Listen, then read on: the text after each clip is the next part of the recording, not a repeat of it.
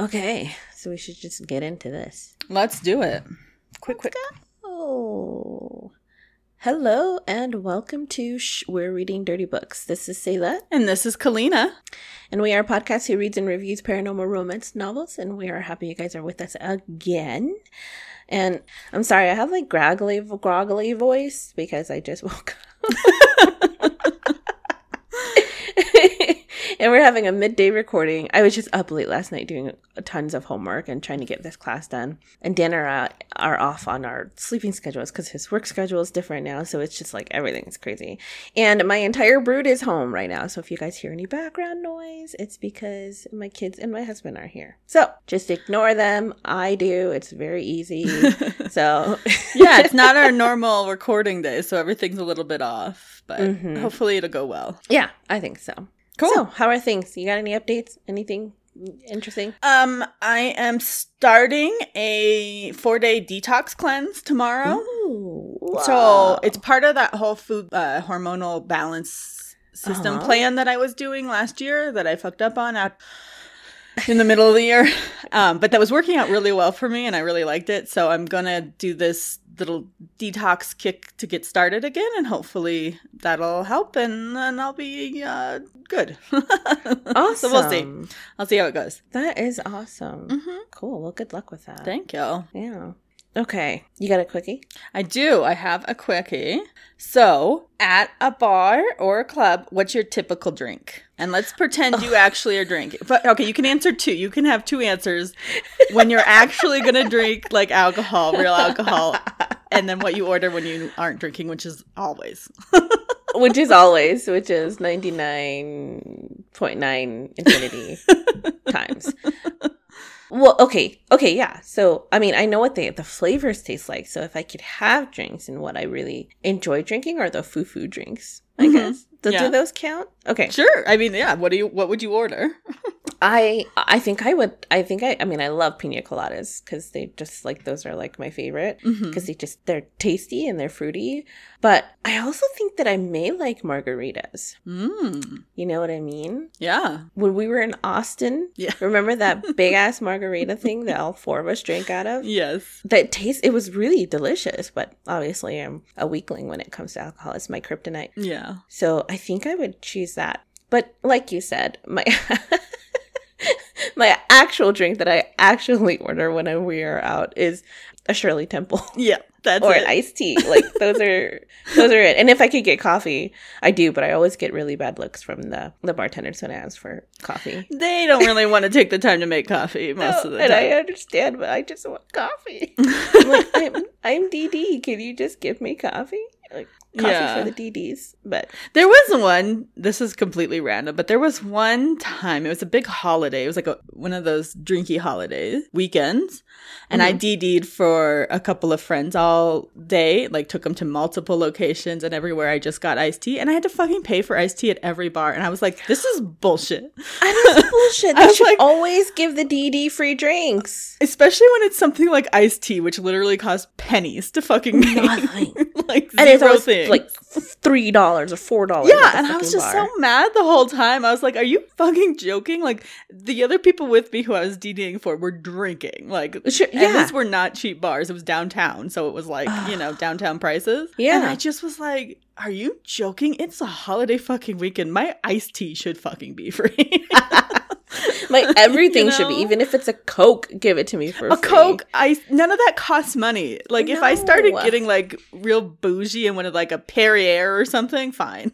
Yeah. If some it's fancy sparkling water, sparkling if it's drink, I don't know, then fine. Something a little, yes. But a fucking iced tea or a Coke, no, that shit should be free for DD. Whatever. That has stuck in my brain as an injustice for I think over a decade now. No, I agree. I think for the most part I've paid for mine too. I think it's very rare that I ever have gotten mine for free. I just think that's shitty. Especially when it's obvious, like if there's a bunch of people not drinking, okay. Not all of them should always get it free. Obviously that they're not all DD. Yeah. But if it's a whole group and one person is not abstaining, those pretty fucking drinks. obvious, right? Yeah. And drinks. they always know. And they always know because we're always in a group of a lot of people. Mm-hmm. And everybody's out. They got beers. They've got shots. They've got all sorts of shit. And there I am with my Shirley Temple. Fucking free. I think it's pretty obvious. What's your go-to drink? So I kind of have two. It depends on the night. If it's just like a low-key night where I don't want to drink a lot, but I, want to have a drink, I always try to do like White Claw. That's my favorite. It's what I'm drinking right now as we talk. It is. Even though it's kind of early in the day on a Sunday, but whatever. Nobody knows. Shh. I'm about to go into a detox tomorrow, so I have to drink do all it. of the White Claws today. Get them out of the house. No, but then if it's like a night out, like where I'm gonna go out and drink and dance and have fun, I usually am drinking either like vodka soda or vodka cranberry. I try not to drink too much because the cranberry sometimes they put a lot in, and that's a lot of sugar and juice. So, but yeah, vodka and soda, and I like it. I like vodka cranberry too. The 2 or 3 times I've ever sipped it. It's delicious. That shit's good. Yeah, I think it is very good. You know what? More than anything though, I think I really wish that I could drink wine. Like I want to have the margaritas and the, like those fun drinks and stuff. But I want to be able to just sit and enjoy wine. Like you and Emily do whenever we're together and it's just one of those wine nights. It's not the same when you just pour water into a glass of wine and here, guys, it's not water. Nope, it's not the same. But wine is, wine. I like wine. I like white wine, obviously not red. But yeah, I like it occasionally. All right, cool. Okay, guys. So for this episode, we read Demon Huntress, Love Me to Hell and Back by Elizabeth Mason. And this was a read book for us. We actually had to use our eyeballs. And, well, I guess we'll just get into it. I think I'm only going to be able to give like a kind of a quick Clit's notes on it because I don't want to... There's a lot of world building that happens. Yes. And obviously I'm not going to try to world build the whole book for you guys. Read, I suggest. Also, before we get going, I think this episode... all of our episodes are spoilers because we talk about the whole book and even how they end. Yes. But this one has a big spoiler alert. I really want anyone who's super interested in reading the book to do that first before you listen to us because we're going to tell you something that you can't ever forget. You're going to be like, God damn it. Once you know it, you just know it. And it's a big piece for the end. It's very unusual for our books. So we want to give a heads up first. So don't listen if you really want to go get this book and read it. If you haven't already, which all of you should. Why are you here? I'm sorry. I didn't mean to yell at you. But you go read the book first and then come join us again. It's a good book. Okay. Anyway, so in this book, we've got demons, hence the Demon Huntress title. Maeve is, she's been raised in this group whose name I've forgotten. But anyway. The DC. Okay, that. No, MCU, not DC. There's 2 groups and I don't know which one is which. Anyway. Sorry, keep going. Were they seriously named after the comic books? Did I miss that the whole fucking time? Marvel Universe in DC. I missed that entirely, you guys. No, it's pretty cool. That's funny. Okay. Yeah. Yes, there's 2 groups. That's funny. Anyway, so at a very young age, I'm not exactly sure. I want to say like 6 or 7. She witnessed... She witnessed her parents burned to death by demons, which are also called jinn in this world. And since then, she was found by this group, whose name I'm not sure. And she was raised within the group, and she, kind of grew up to be a demon hunter and like to fight and kill them and send them back to hell. She goes out one night with her best friend, Emmerich, who is also a prophet of the Lord. So he gets visions about the future and prophecy. And they go to hunt this jinn who he saw a vision about, even though he's not really keen on it. He says the prophecy feels off, feels bad somehow. And when they do, he gets infected by this virus from hell and is dying. And now she has to like try to save him. And the group she works for tries to put her on the sidelines. They're like, no, don't worry. We'll take care of it. Just go home. And she's like hell, I'm just going to go home. Please. When have any of our strong female characters ever followed rules? They are all they are just 100% like, stubborn. Bullshit. Yeah. And so it's the DCU, not the MCU. Okay. DCU. Okay, good. I was like, man, I feel like I caught that. Yeah. No, it's the DCU. There's another one that starts with an M, I think. But anyway. So she decides she's gonna try to figure this out. Meanwhile, Ezra is a hunter for a different organization. Mm-hmm. He has some weird backstory that he's very keen to not tell us very much about until middle of the book, so we aren't quite sure. He doesn't seem human, but he's also not flagging off as demon. He doesn't set off any of her demon. She has a tattoo that kind of flags when she's around the Jinn, and he doesn't set that off. So he's not a demon, but he's also not human, as far as we know yet. Mm-hmm. But they meet up. He's like, I can help your friend. I know how to help, but I need your help to do it because I got to get this book. There's this magical book.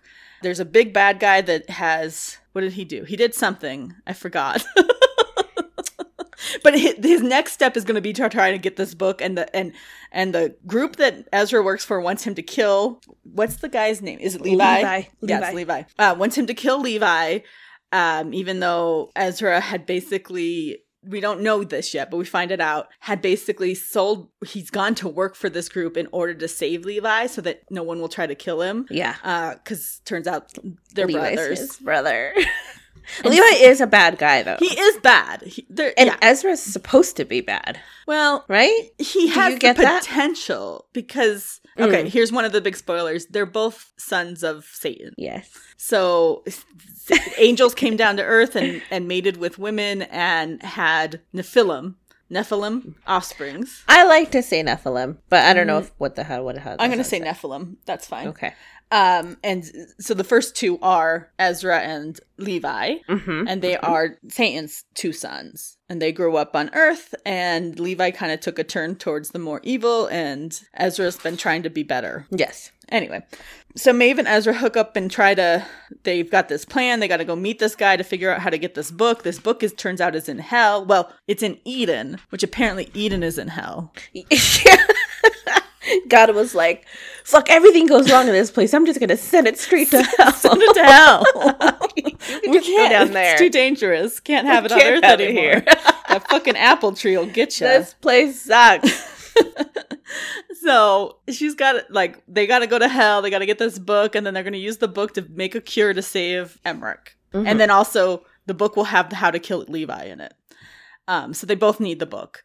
Yeah. Obviously, because we love the romance, this is a romance, and the whole time it's like, will they, won't they, how are they going to end up hooking up kind of scenario, because it's obvious that they have a kind of a thing for each other pretty quickly.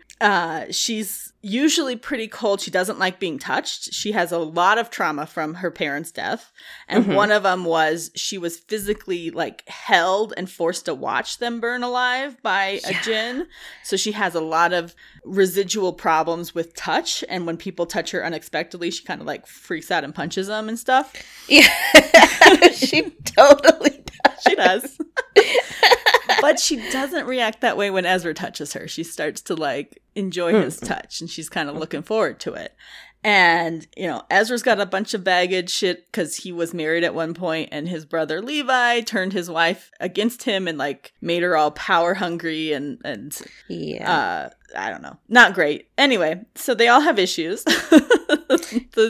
Really, that's such an understatement for these two characters. They are all Oh my issues. God, they're both a fucking mess. That's all they are, is their issues. And they end up fucking because we want them to, and it's great. They do. Turns out, because Ezra is Satan's son, he can't go to hell. Maeve has to go to hell alone. Her spirit's not strong enough because she has all this trauma in her past, and she hasn't dealt with it properly. She hasn't appropriately, she hasn't had enough therapy, is what I'm coming up with. She needs to go see someone. She needs some fucking therapy. She does. She could use some help. And so they do a soul bonding, spiritual bonding thing in order for his strong spirit, which cannot be hurt or injured, to help prop hers up because she has to go to hell alone. It's essentially a spiritual walkie-talkie that they have to install into her body. And then it gives them access to each other's feelings and emotions and thoughts. And they were both so hesitant about it. Forever. But okay, we can talk about that. Lifetime.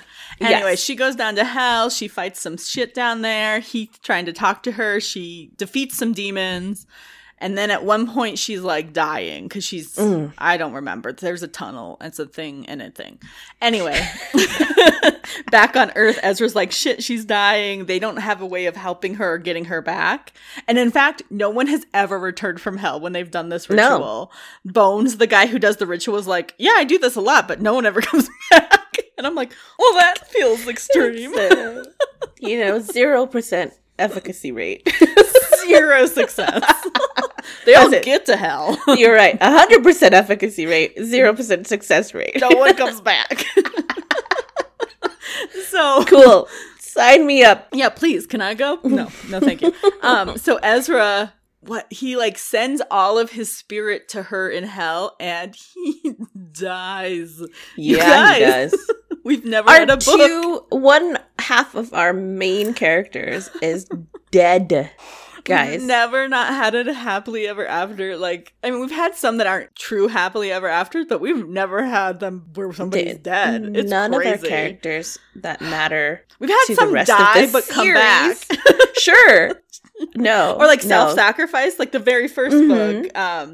Madison kills herself for Maddox, or Ashlyn kills herself for Maddox, but then she comes back. Yes. Anyway, yes. So there's been self-sacrifice, but usually they return within the same book, but yeah, not they're in gifted. This book. They're like, hey, because she's so she successfully gets the book. She gets down there. Yep. She's happy, or she comes back. Oh no, Ezra's dead. Then the book gets stolen from her, but she does get the cure for Emmerich. Levi does show up and steal the book, but he leaves her the cure so she can cure the prophet. Which I was confused about. Yeah, that felt like nice in a way that he didn't need to be.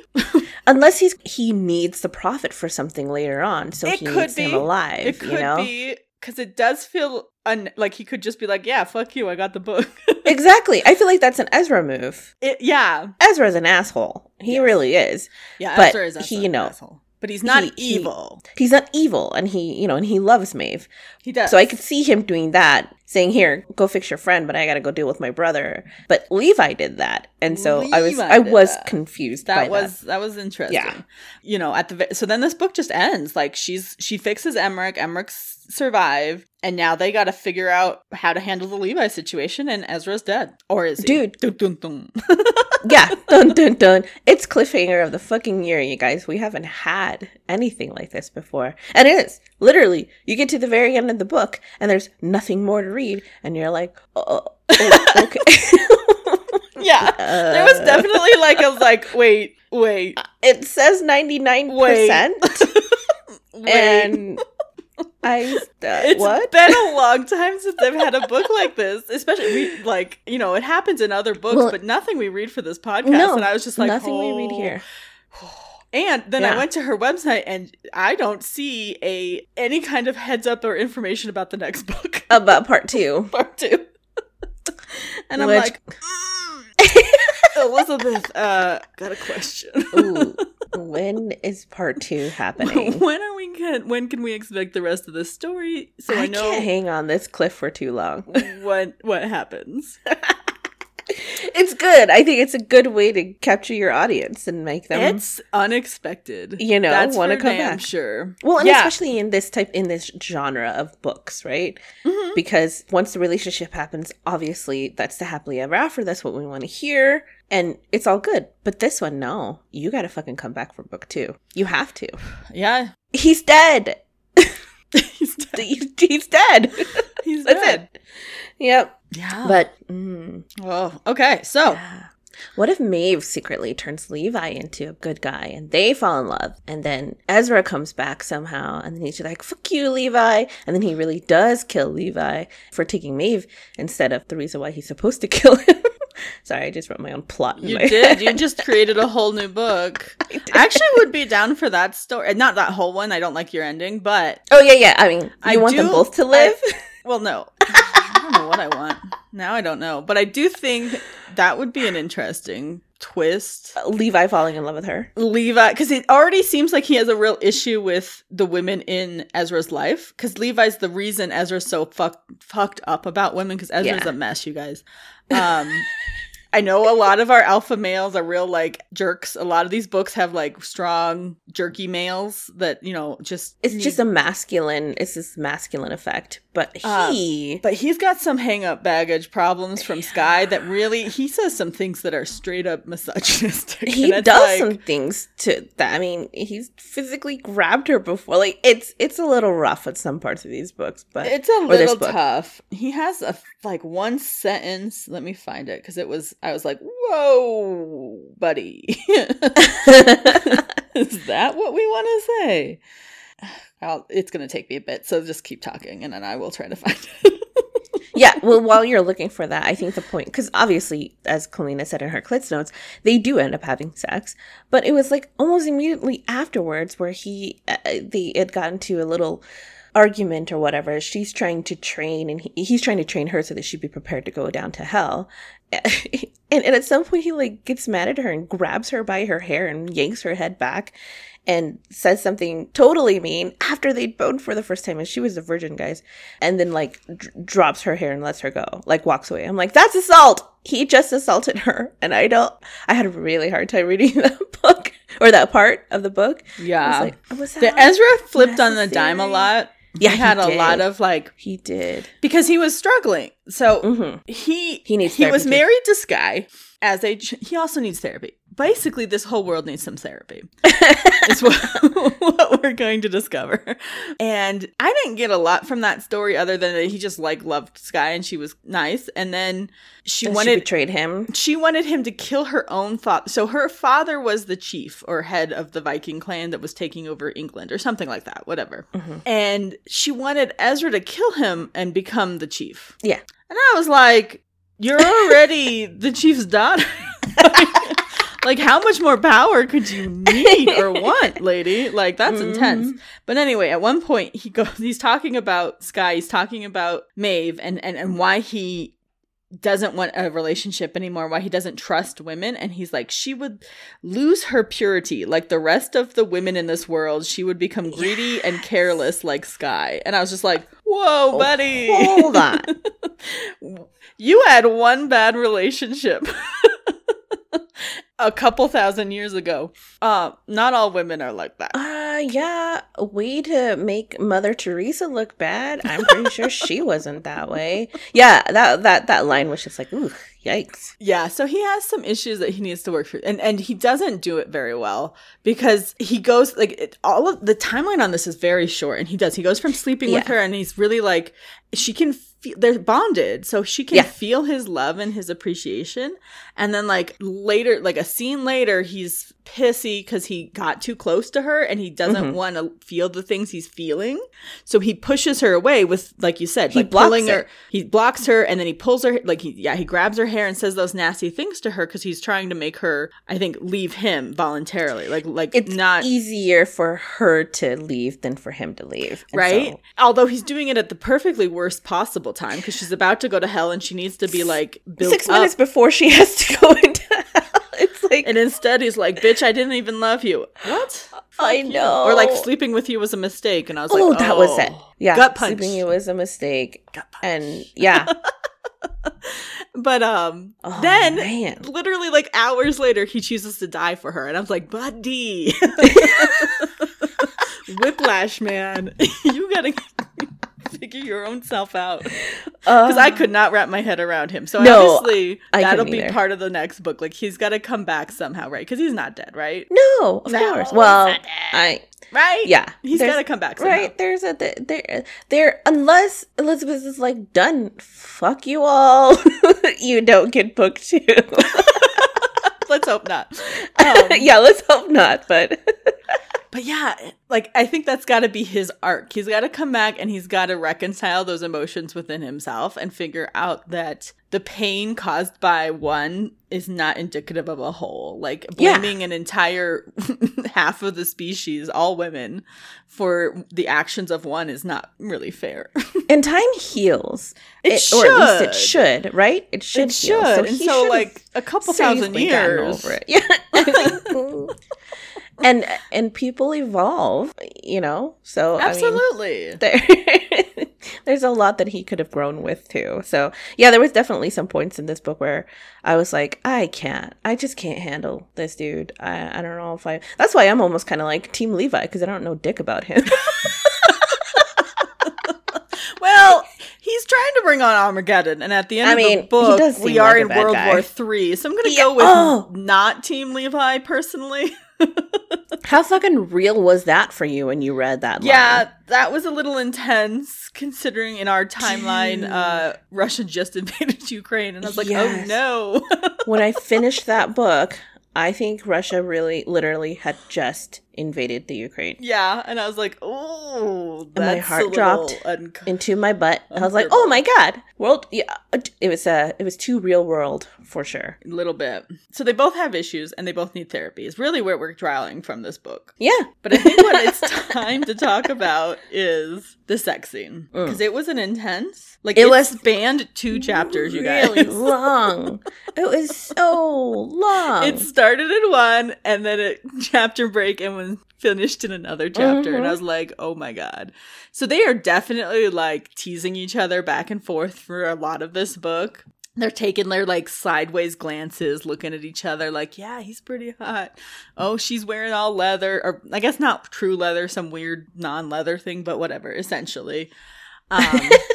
Also, just a side note, like kind of tangential to this conversation, the cover for this book is hot as hell. Oh, I like the picture of her. Yeah, it's fucking gorgeous. It's a gorgeous cover. It's really cool. And I love, like, I know a lot of these books, you know, most of our romances are written for women, and so a lot of the covers have just like the ripped men on them. Abs and... Which is fine, and I'm never gonna turn down a hot dude, but a really beautifully posed woman who's going to be the main character. Like, there's something about that that's really sexy. Oh, yeah. So, no, I love not every book has to just have a hot naked dude on front.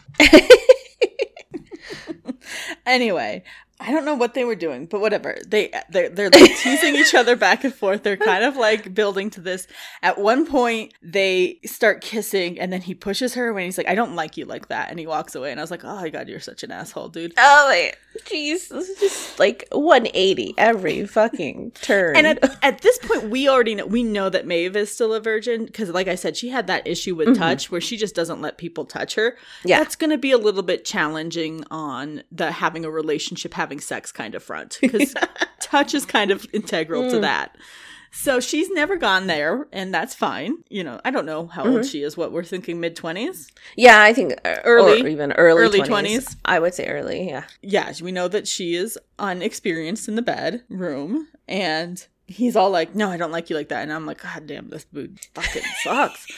But after the spiritual bonding. Because they just really, like, they did fight it a little bit, but then they just jumped right in. And I was like, that's an intense thing to do. It did. They, like, really, really quickly. I think it might have been, like, they were probably recognizing her demise. Right? With 0% success rate in, you know, getting out of hell. Yeah, she was gonna die. Maybe it was subliminal. They've known each other like literally 2 days at this point. And they're like, yeah, let's bond our souls together forever. And I was like, the whole time. Yeah, I don't fought the whole time, and then bonded themselves forever the rest of their lives. Forever, huh? That feels intense. A little. But they, like, I don't know, they end up in her room and they're kissing, and he's like, can you handle this? And she's like, yes, I want this, and whatever. And then he goes down on her for like what is half a chapter, and it is one of the best oral scenes. It's very, very good, very detailed. Oh my god. Find it. I just reread it right before this episode because I wanted to dive back in before we talked about it, because it was intense and I fucking loved it. I loved his usually, well, I can't tell. I'm going to say usually as if I remember, but that's not true. I feel like in a lot of our books, we get that scene from her perspective, from the woman's perspective. Yeah. But it's the first part of it, and the part where he is going down on her is all from him. And it's just his complete and total appreciation of her and her body. And it was so wonderful to read. Yes. I agree 100% with that. I love the man's perspective of pleasuring their woman. Yes. It's so, the context is so different. Like, or the emotion, the feeling that you get from it, from reading it, Because you're getting their understanding, their feeling, how they're experiencing it. You already know as a woman what it feels like, right? Yeah. But as a man, like, what's going through their mind? And I mean, he wasn't talking, so we didn't have the, issue where sometimes we don't like to hear the things. The things are not what we want to hear. Yeah. But it was all in his head, his appreciation. So it was like her scent and her wetness and her beauty. And it was so fucking hot to read because, like, I mean, he used his nose and his lips and his mouth and his fingers, and it was all just, like, appreciative about the beauty that is the cunt. Yes. It really is. And the way that Elizabeth wrote it out was very detailed. You guys have to, you'll know exactly, well, I guess that was the only, I don't know if he did that same for her in Hell, but. I can't remember the Hell one. I definitely remember this one, though. No, this first one was better. The Hell one was hard because it was time limited. And they were, like, dying, and I was really concerned more about the death issue than about them having sex again. Well, right, she was already dying on the brink of death, and he was dead. Well, so. he was dying by sending his spirit to her. They were both. It was intense, and I was like, I know I like sex, but I think maybe now's not the time.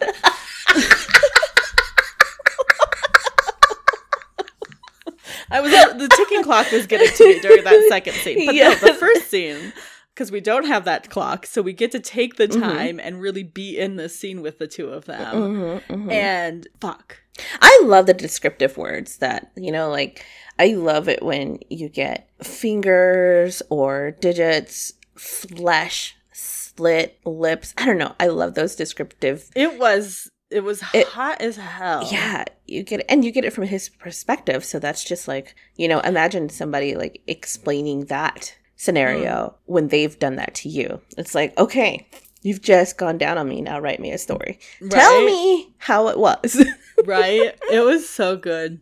Yeah. And then finally he's like, I can't, like, she comes and they're so connected with this bond that he thinks that maybe he came too. He didn't, but he's like, holy shit, did I just orgasm? Did I just in my pants? And he didn't. But he's like, that was intense because he can feel her, pleasure through the bond that's between the two of them. And so then he's ready. He's like, let's do this. And that's when, his pants off. As he's entering, he's like, holy shit, you're a virgin. And I was like, your fingers didn't feel that. Your fingers were. He had 3 in there at one point. I was pretty sure you'd feel it, but he was opening her up slowly. But no, so then they have to have a whole sidebar conversation because he's ready to walk the fuck away at this point because he's like, no, I don't want to do that. You're a virgin, and she's like, fuck you, asshole. Like, I have problems with touch. Come back. I am here. I'm exposed. You just made me orgasm. Obviously, I'm ready for this next step of my life not to be a virgin anymore. I am giving you permission. And not even that. He's literally hearing her thoughts. And her thoughts are, yes, fuck me, Ezra. That's what they were. I am ready. I need him inside I want him inside me. I need you inside me. Fuck me, Ezra. Those are her thoughts. Yes. So buddy, the whole time. That's her internal monologue is saying, come fuck me. Don't stop fucking her. Don't stop fucking. Also, don't make an issue out of a social issue. Like, right. It's just totally, don't make an issue out of it. It's you've got the consent. She's ready to go. You want to do this. And if you want to have that in the back of your mind, then you know that maybe now you know how to handle the situation a little bit better than if you just like. I mean, you gotta, now that you're gonna have to push through and then pause because she's gonna have a reaction to that. There's gonna be a little bit of pain. But then you can move forward once everything adjusts, because it does. It adjusts and it's fine. Think about the guy that she would actually give it up to. Maybe he's not as nice. Maybe he doesn't care about her being think about that. You know this now. You actually do care for her as much as you're denying it to yourself. So take care of her in the good way that you know that you can. I mean, it's all in his own hang-ups. Yes. Because he's like, she deserves better. She shouldn't be with some asshole like me. Mm-hmm. She deserves someone who can cherish her and treat her as precious. And I'm just like, she's in bed with you, just fuck her. She's choosing you and giving you the go. It's good. Like, just get out of your head, Ezra. Let it all go. But anyway, he does eventually. They talk through it. And this is the like other part that I really love because he's constantly like flipping her back and forth. Like, because at one point she climbs on his lap because she's just like, dude, feel how ready I am for this. Yes. Like, can we just do this already? And then he like throws her down on her stomach and is like leaning behind her. He and left the room and she follows him. No. I thought she went to his room. Okay. No. Well, maybe. I didn't catch that. I don't think so. I think they're still in her room. Okay. But then he just keeps flipping her back and forth on the bed and putting her in different positions. And I'm just like, that's, you know, the stuff of these books that I just love. The kind of... Yeah. Yeah. Because it never actually works out that easily in reality, like in real life, because like you try to flip me over and I'm going to kick you in the face accidentally. No, you know, you and I are someone's catching a fucking elbow to the knee. Like, yeah, so, no. It's not going to be sexy and pretty the way the book makes it sound. It's going to be a lot of like, whoa, my hair just got stuck in my face and now I can't see or breathe.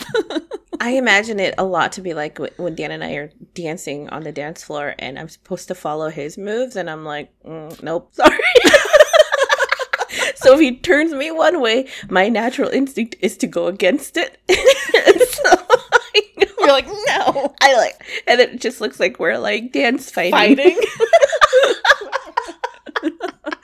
It's the same in the bedroom. Yeah. It's not easy. Also, I'm not very easy. I mean, I'm short, but that doesn't mean I'm easy to flip, you know? So no, it's like, you can't just throw me around very quickly. No. It's not that easy. Although I have been bounced off of a bed in a nice cute and sexy. So, you know, the cute, sexy shit only works out really well in books. Mm-hmm. It's not as good in reality. It's not. At least not for us. But I still love reading it. Yeah, no, it was definitely fun. So, but yeah, that moment was all enjoyable. It was really good. Recommend it. Keep reading it. Kleina's read it 7 times. I think just 3, guys. But I do have the beginning of it tagged, so I can get back to it whenever I want. There was lots of nipple play. Where I think that you know, we need to get to our kiss and tell because it comes out of this scene. Mm-hmm. Potentially the other scenes, I don't remember, but I know it definitely happens in this scene. So in the beginning, when he's just going down on her, just like I say that, you know, it's like the most important part. So casual. Like really early into it, he takes her clit in his teeth and he bites it. Yeah. I'm assuming gently, but he also does that to her nipples frequently throughout the throughout the scene. And I think we just need to discuss that. I know everyone has their different layers or levels in nipple play and stuff, but how do you feel about biting? I don't know if I've ever had anybody like really bite down on any, like in my clit or my nipple. Oh, okay. Like bite down to where they want to cause a little bit of pain for pleasure. Mm-hmm. I've had the teeth grazing and things like that, and the sucking and all of the normal stuff.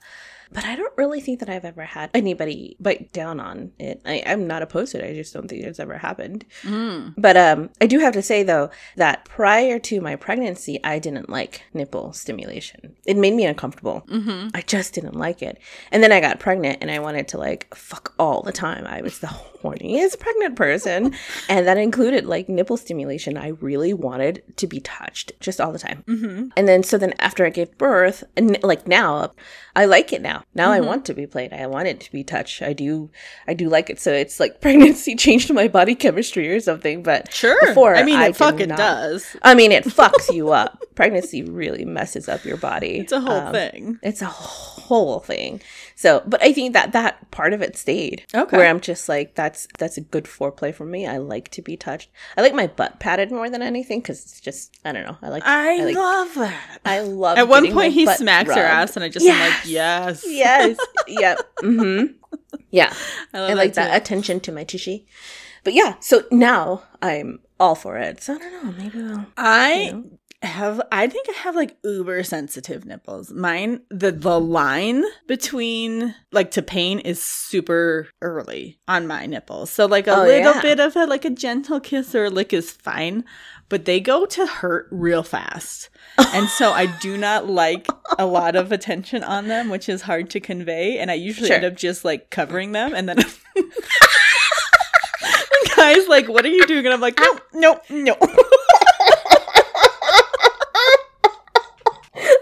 awesome. I just gotta like move my hands in front of their face, and I'm like, no.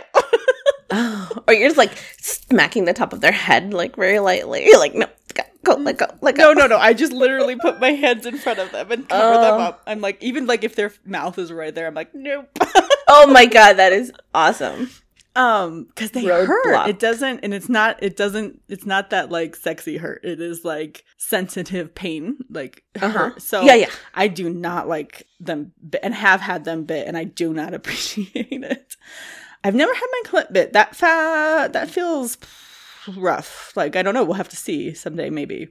But I imagine it to be like, I mean, women I think pierce I'm bigger their body parts there, you know. I like it stimulated for sure, but I'm a little bit concerned about teeth down there just because of how like anything introduced to that area can cause, you know, can fuck up the pH. Yeah, yes. Right? Yes. Your pH balance. So I'm like, your teeth better be clean if you're going to go down there and bite me.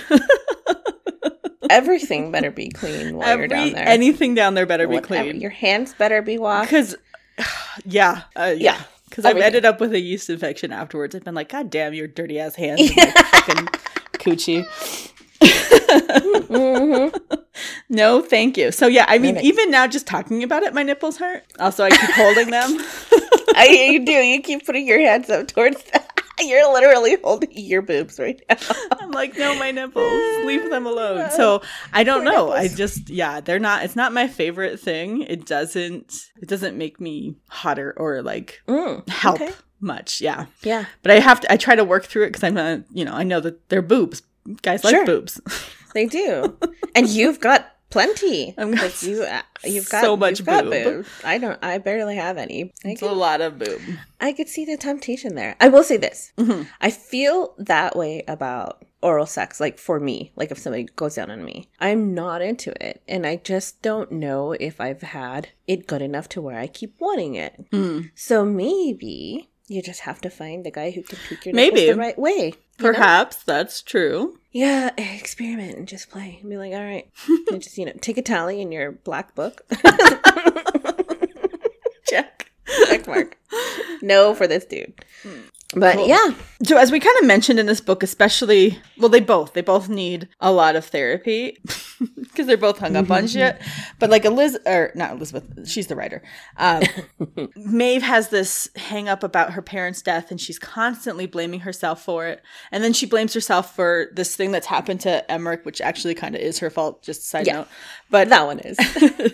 She keeps running off in these like directions to try to fix things, but she's also not willing at the beginning to face her past and then actually like forgive herself. That's part of like the whole arc for her, is in order to like strengthen her spirit and her soul before she goes to hell, everyone around her is trying to tell her to forgive herself for the death of her parents because she's holding it as if it was personally her fault, which she was a child. She was 6. But it's part of the psychology for her is like that, they died for her, so she can't get over it. And she actually says at one point, no, I'll never forgive myself. Forgiveness equals forgetting. And she can't, she doesn't want to forget that her parents died for her, so she can't forgive herself. And I'm just like, whoa, that is a whole bunch of stuff she needs to unbox. That's yeah. And a misunderstanding of that, I think. Yeah. It is it's kind of misinterpreted, like that she had any kind of control to handle the situation differently. I mean, it turns out the whole thing is some kind of prophesized event anyway, because that act by Levi is the one who killed her parents. That's why she's not going to end up with Levi. Duh. We forgot. Oh, look at that. I totally forgot There's no way she can rehab him because he killed her parents. You're right. Harry wouldn't date Voldemort. No. I get it. All right.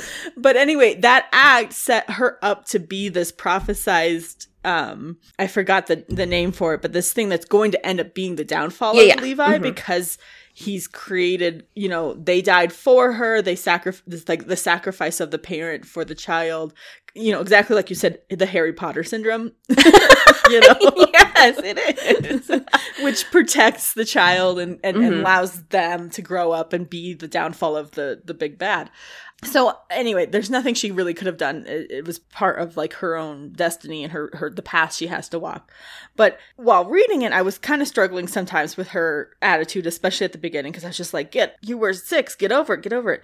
But I remembered, like right before this book, I read simultaneously, because I read multiple books at the same time. But I was reading the second Julia Quinn book in the Bridgerton series, because the Netflix Bridgerton season 2 is about to come out for us. I think it's already out for you guys. And I wanted to read the book before watching the show, because the first season I watched season 1 first. You did reverse. And then read the book, because I'd never been into Regency era books, so I didn't really want to read it. But once I saw the book or saw the show, I was like, oh, fuck yeah, I'm reading these books. But anyway, so I read the second one. And in it, Anthony, this is also a spoiler for a completely different book. But anyway, in it, Anthony struggles for the whole book with, he's lost his father at a young age, like in his late teens or something, and is convinced that he'll never live longer than his dad, that he's gonna die around the same age that his dad died, because he can't surpass his dad in any way. And this like hangs him up for like the whole book, and I just was like, this is the stupidest thing I've ever heard. And I was really like, I couldn't understand the character. I just couldn't empathize with him in that idea. Right. And at the end of the book, Julia had a whole section where she's like, I know that this is understanding that is a struggle for women in particular, but it is a real psychological phenomenon for men, especially men who have a good relationship with a father who then passes young. They really do become kind of obsessed with that age, and like that will be when they die. And it's real. And she wanted to put it into her character, and she knew that a lot of her readers, mostly women, would struggle to understand that, but it's a true psychological phenomenon. And after that, I was like, okay, I have to reevaluate how I interact with some of these characters when they have a thing that I can't empathize with. Because to me, it's completely ludicrous to be convinced you're going to die at the same time as anyone else. Sure. Because somebody else died. And I'm like... Well, yeah, and in Maeve's case, she keeps blaming herself over and over. And like Maeve blaming herself for her parents' death, I was just like, get up, like. But of course, obviously, I didn't traumatically watch my parents burn to death as a child. But still, it felt like I was like, I just need you to get over this, because this doesn't seem like something you should be carrying. Like, I get the impulse to carry the trauma, but the blame was really tough for me to empathize with. Yeah. For a lot of the book. And then as she started to work through it, because she did have to forgive herself. And she met, like, when she was in hell, she had a whole, like, flashback to the scene that happened, and she got to witness it again and see her parents. And she kind of had a moment where she got to understand, like, they sacrificed for her, but she doesn't have to carry that guilt, but she can still, make sure they didn't die in vain by living better, by like getting past this and living, like dropping living. That's the point, is you have to live.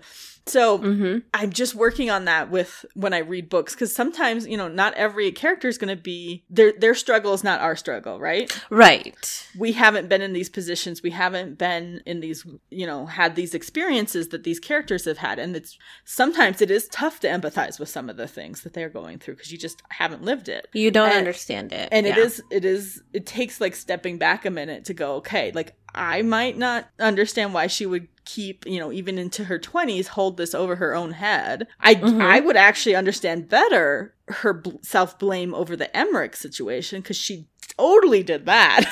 Yeah, that one was 100% her she pig-headedness. Pushed him into going on that hunt that he didn't want to go on, and now he's dying. So that one is on you. Let's live Feel in guilty that. about that. And she is living with that. She now has to go to hell for that one. So she is. Literally. It's so true. But anyway, I really appreciated Julia at the end of that book kind of highlighting that, and how she knows it would be hard for readers to empathize with that particular issue, but it is real. And so she wanted to write that character that way. So I have to I tried to do that in this book when I was reading, because at first I was a little bit like, come on, Maeve, get on. Yeah. You could take that perspective and put it into understanding how Maeve is doing here. And I think somebody needs to tell, like, well, I guess not anymore because she's gotten, she's working through it. But in the beginning, that situation was a lose-lose situation. It's harder to be the person that's alive that's going through it, right? Because you were the one that's alive going through it. But imagine it being reversed. Right. Imagine it being reversed and parents have lost their 6-year-old. Like, absolutely. They let her get killed instead of them? No fucking way. That'll never fucking happen. Parents don't do that. No. So, and in that case, all 3 of them are dead because then they're just shells, or like, maybe they kill themselves out. I don't know, Yeah. So someone should have told her that too. Like, the reason why you're here still there's a reason why you're still here. Well, at the end of the day, I have a lot of questions for the agency she grew up in, because if you find a 6-year-old in the remnants of a house, having just watched her parents burned to death by demons, you get that 6-year-old therapy. That's what you do. And I don't get the sense that anybody in her life, Sal or that doctor wizard dude, I don't feel as if any of them got her therapy. No, I agree. I feel like they were just like, all right, we have to almost reprogram her. Because Sal, at least, knew what she was supposed to be, right? Right, I think so. Because he's an angel, right? Yeah. Mm-hmm. Okay. And she didn't find this out until like the end of the book. He knows that she's there for a specific reason, but he never explains that to her throughout the whole time that they know each other. But they had to program her to be this fighter, this demon hunter. But they never gave her the emotional tools, that she needed to get over her trauma, but maybe or to work through her trauma. Maybe they didn't want her to, because their fear was if they fixed her emotionally, would she not be this she wouldn't have the tool fight in her. This tool to end up fighting against Levi in the end. Oh yeah, that's fucked up. I'd be super pissed at them. Well, I'd be like, ooh, that's Dumbledore for you. It is fucking Dumbledore. That's exactly because he totally didn't help Harry. He'd let him be. Oh fuck me, yeah. Oh man. But it is a nice thing. I think that's a really good awareness. I love that Julia put that at the end of her book and said, look, this is why I write this kind of stuff. This is why I'm writing it for this particular, I'm taking this type of trope. And you know what? I do have to agree with that because I live with it here. Dan sees his demise all the time, and it's, he hasn't lost his dad, but Dan. Oh, yeah. Mm-hmm. He's always trying to leave me. I don't know. Not for other women, but to go to Eden, apparently. I don't know. All right. Cool. So, yeah. Well, that's the book for you guys. That's Demon Huntress, Love Me to Hell and Back. Hopefully the first in what I assume will be at least 2. We're hanging on, guys. Because we got to get the ending here. For our fun fact. So initially at one point we had been in contact with Elizabeth to do hopefully some kind of interview or a little bit of, with her for the podcast. It just didn't end up working out, which that happens. But we do want to encourage everyone to read her book and to go to her website. So that's going to be our fun fact this week. It's just going to be, let me hit the mic a bunch of times. Sorry, guys. This is this is the floor we normally would have given our authors to promote themselves. To follow her on all the social media. Her website is elizabethmasonbooks.com. And from there, you'll be able to find her Facebook, author Elizabeth Mason, and her Instagram, author _, or under whatever. Yeah, under _ Eliz Mason. Is Instagram. So anyway, we just, encourage everyone to go and find her there. Follow her for the next book in this series so we can all know what happens and how they avert the apocalypse. Yeah. All right. Cool. So it's time, I think, to rate the book. Yes. So we do sex and then book on this. So if you're ready, I'm ready. Yep. All right. 1, 2, 3, 9. 8. Oh, 6. Yeah. Okay. All right. Good.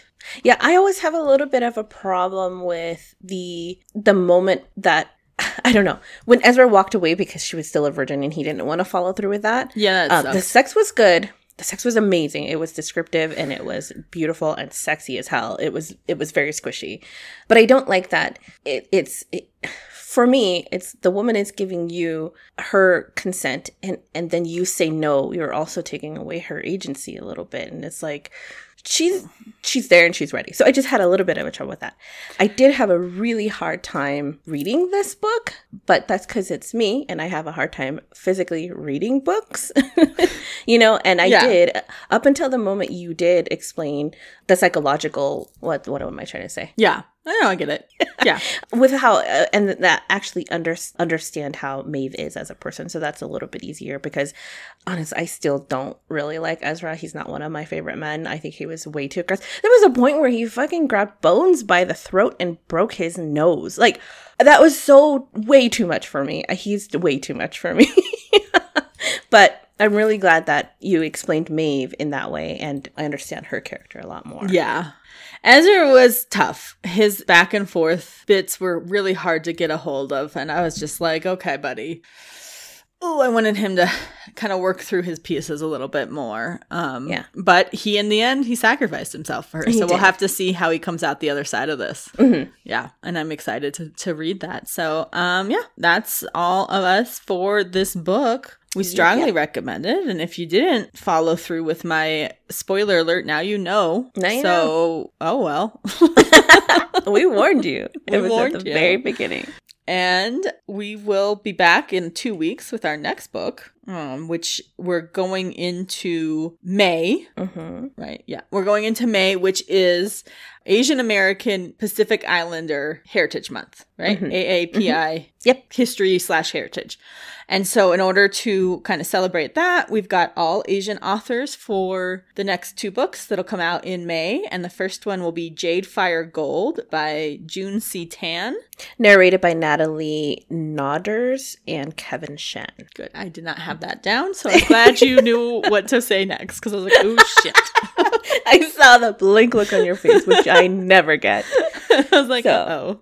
Okay, so yeah, join us in 2 weeks for that. And in the meantime, I hope you reach out to us on social media. You can find us at Shh Dirty Books on Instagram, Facebook, Twitter. And that is Shh Dirty Books with 3 H's. Or you can email us directly at shdirtybooks@gmail.com. And you can visit us on our website at shdirtybooks.com and most places that you could find podcasts. Thank you, Jim Townsend, for your music. And with that, we're going to say goodnight. This is Saylet. And this is Kalina. And we'll see you later. Bye-bye. Bye. Yeah, you've been listening to Reading Dirty Books with Kalina and Saylet. Be sure to tune into the next episode. Get some more of your dirty books read to you.